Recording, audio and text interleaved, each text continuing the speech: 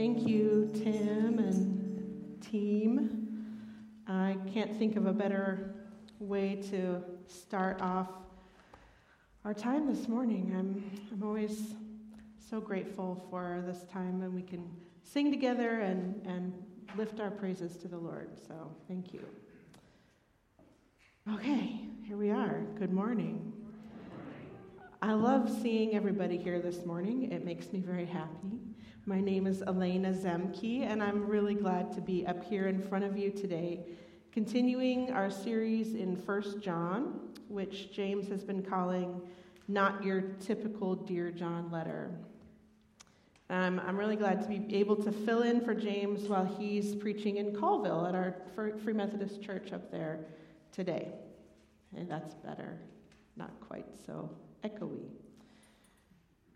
When James asked me to preach this morning, and he told me what text I would be preaching on, I got really excited because this is one of my favorite passages in Scripture. I love it. I frequently find myself reading it to my patients in my work as a chaplain, and so I got really pumped. I was really excited. It worked out perfectly.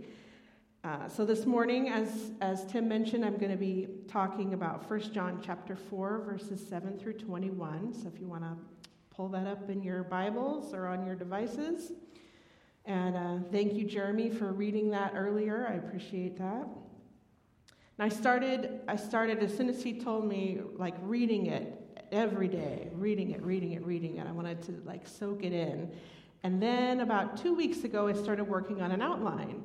And I came up with some notes about what I thought the main point of the passage was, and I had some questions I was going to ask.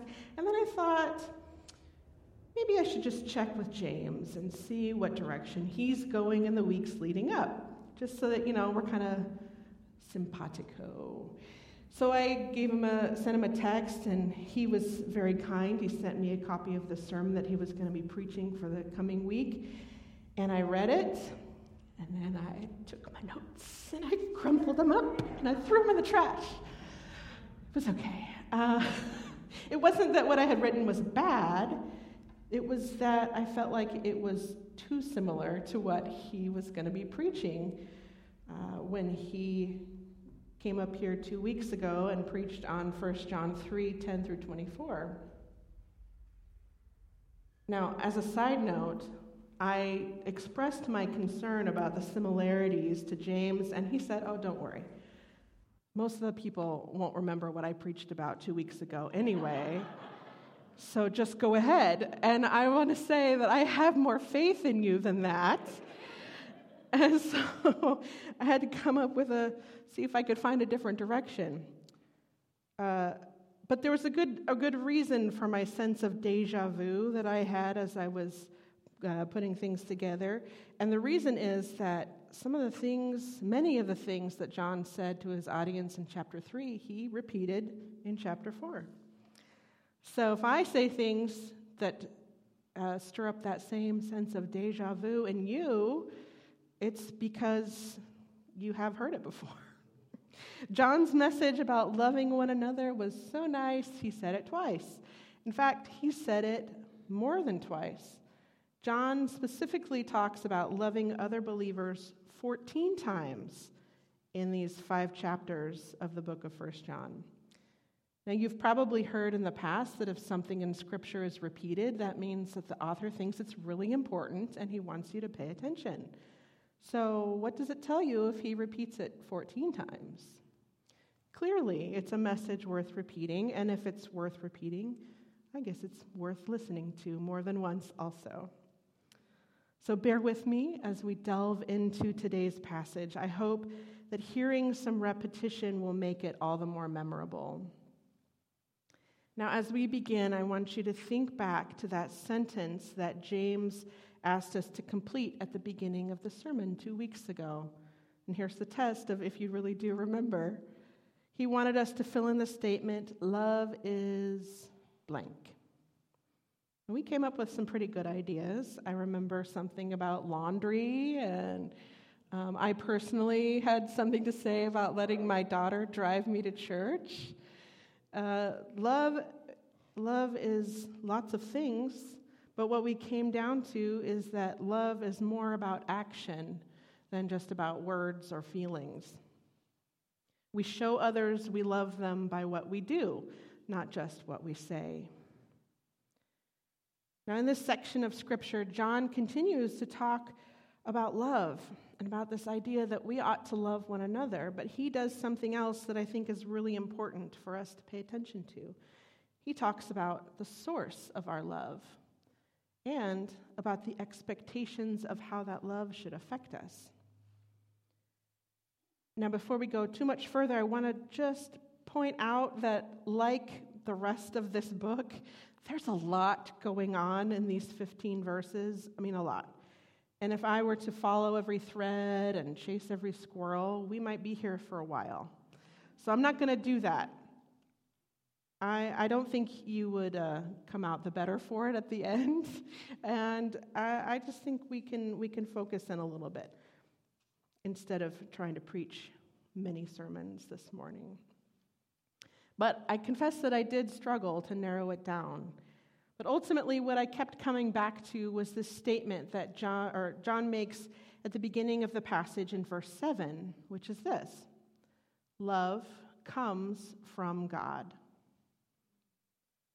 John makes it clear that God is the source of all love, and without him, love does not exist.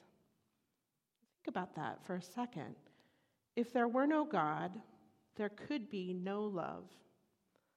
I count 4 different times just in this passage where John makes statements that add up to basically that same thing, this idea that God is the source. He's the example, he's the initiator of love in the world. In verse 7, he says, love comes from God. In verse 10, John says, this is love, not that we loved God, but that he loved us. Verse 16, he says, God is love. And in verse 19, John says, we love because he loved us first. Now, I'm going to take a brief pause to talk a little bit about love. Now, this is something that in our culture we think we know a lot about. We have a lot of movies about love. We've got a lot of different ideas. But I want to give you just a quick refresher on some of the different words that were available in the Greek language at the time that this was written to talk about love. And each of these describes a different kind of love. So first you've got eros, which is romantic love. And this is a word that is not used at all in the New Testament. And then there's phileo, which is the kind of love that is shared between close friends, sometimes called brotherly love. You think of the city of Philadelphia as the city of brotherly love, and it comes from that word, phileo. The third Greek word that gets translated as love is storge, and this is the natural love that we feel for our family members. And this word isn't really found much in the New Testament either. But finally, there's agape, and this word is used throughout 1 John, throughout most of the New Testament, actually. And it's the kind of love that's described in 1 Corinthians 13. James read this for us a couple of weeks ago. Love is patient, love is kind, on and on. It's the kind of love that Jesus called his followers to show both to their neighbors and to their enemies, and us too. It's that charitable, kind, selfless love. It's the kind of love that John says comes from God, and that he says God wants believers to show to one another. John tells us that we should love each other because when we do, it shows that we have been born of God, that we are his children, and that we know God. Now, I take this to mean that our love for one another is both the evidence of and the result of God's love in our lives and in our relationship with him. Now, the flip side of that is, as John says, that anyone who does not have this agape kind of love for one another must not know God. John takes time in this passage to remind us of the strongest proof of God's love for us. And it's that incredible, amazing fact that Jesus came into the world as a human being to die for us. That God's love for his creation was so great that he was willing to sacrifice himself for us. Remember John 3:16? Tim read it before. Say it with me now. For God so loved the world that he gave his one and only Son, that whoever believes in him shall not perish, but have eternal life.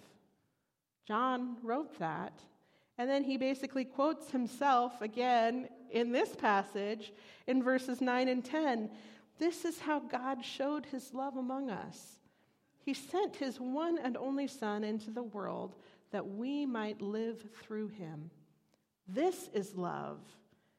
Not that we loved God, but that he loved us and sent his Son as an atoning sacrifice for our sins.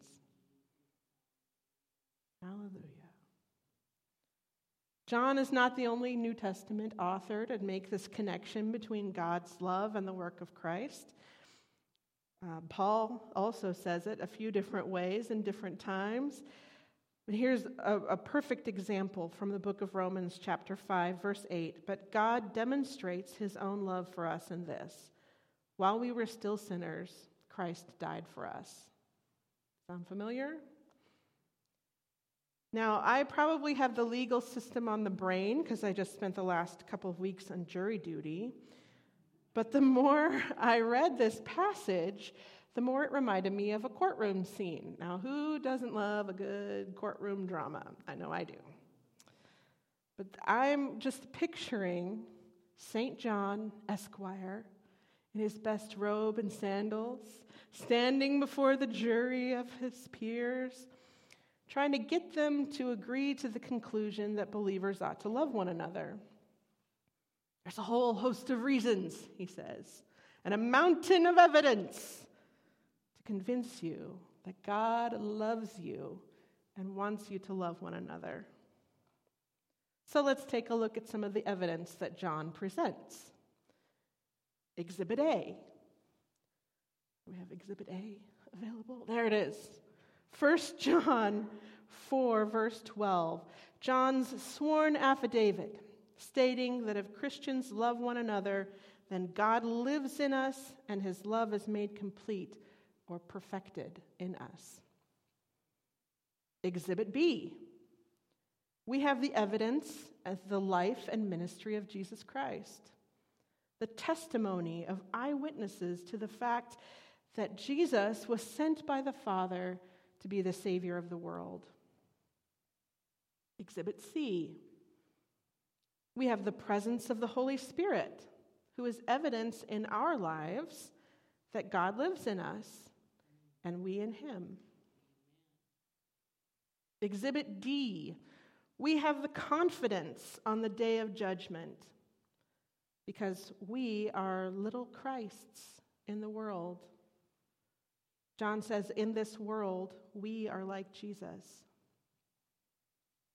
Exhibit E, we are not afraid. Perfect love, John says, drives out fear. There's no fear in love. John concludes his arguments by saying that we love because God loves us first. And he renews this command that anyone who loves God must also love their brother and sister. So, members of the jury, does that convince you? Is this argument strong enough?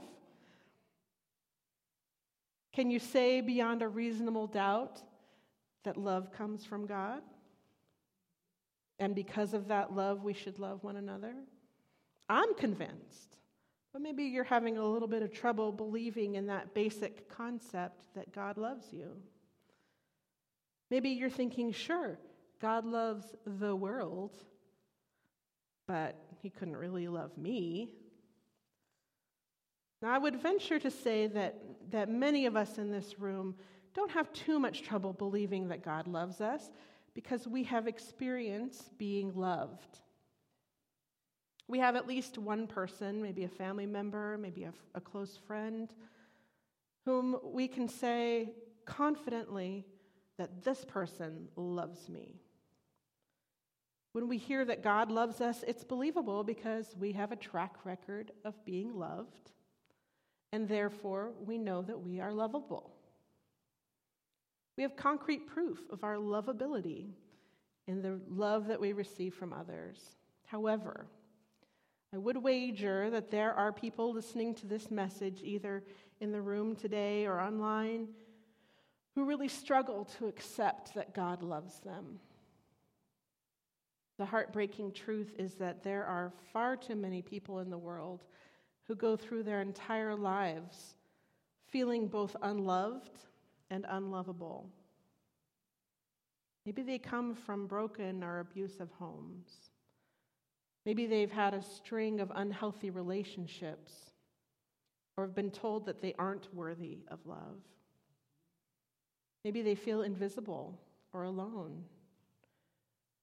And for these people, being told that God is love and that love comes from God, that might not mean very much. Think of someone who's been hurt by the people who were supposed to love them. Someone who experiences abuse or pain or neglect from someone who is supposed to or who even claims to love them. They might have difficulty recognizing and accepting this real, healthy, unconditional love. I imagine that someone with these kinds of experiences, they might have a different reaction than you or I to being told that God loves them. But here's the thing. If you don't yet know what that real agape love is, what it feels like, you're worried that you aren't capable of either receiving it or giving it to others, that's okay. Remember the fill in the blank from a couple weeks ago? The love that we give and receive from others isn't just or even primarily a feeling, it's an action. Loving others is a choice that we make every day, and we are able to make that choice because of God's love for us. When we're in relationship with God, His love flows into us and then through us to the people around us. So, next time you're in a situation where you're struggling to love another believer, and we've all been there, remember that even if it's hard to feel it, you can show it. And if you show that God lives in you and His love is in you by loving others, then that's all that John wants. That's all that he's asking, is that acceptance of God's love and the outpouring of it to other people, even if you don't always feel it. John said it all in verse 7. Love comes from God. It all starts with Him. He loved us first, and it's because of God that love exists at all. Now, to make this lesson a little more tangible, I'm going to ask Tim to come up and play for a few minutes, and during that time, I want you to have some quiet reflection. I would like you to ask the Lord to bring to your mind another believer that you have struggled to love. Maybe this is easy for you. Someone pops right in there. Maybe you have to sit for a minute, and that's okay. But once you have that name, that person in mind, I invite you to ask the Lord to help you to love that person better. It might be helpful to grab a piece of paper and write down their name or a phrase that reminds you of them and put it somewhere where you're going to see it often. And then when you see it, take a moment to come before the Father, to thank Him for His love for you, and to ask Him to help you to love better.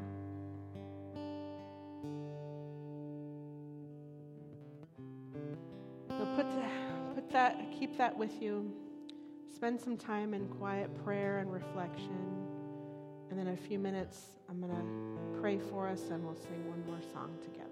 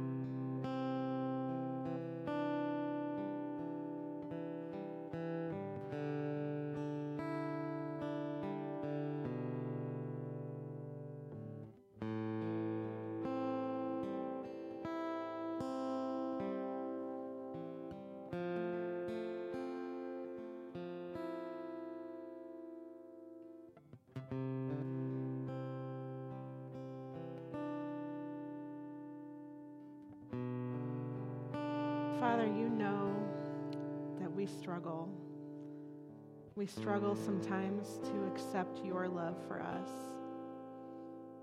We struggle to believe that you could love us in all of our brokenness. We struggle to take that love and to put it into practice with the people around us. And Lord, you know that, and you love us still, despite our struggles. But Lord, today we come before you and we confess our struggle. We confess the difficulty that we have at times to share your love with the people around us. And we ask for you, for your help. We ask for such an outpouring of your love in our lives that we can't help but to spill it over into the people around us, even those that we really struggle to love. Lord, I thank you in advance because I know that you are faithful. And I know that your love for us is so great and that you want us to share that love with each other. So I just thank you. I thank you for your power that enables us, for your Holy Spirit that lives in us, for your word that reminds us of your truth. Lord, be with us and help us to, each time we are reminded of that one person that is hard for us to love, help us to love them more. We trust that you will, and we thank you. We pray in Jesus' precious name. Amen. Please stand as we sing one more.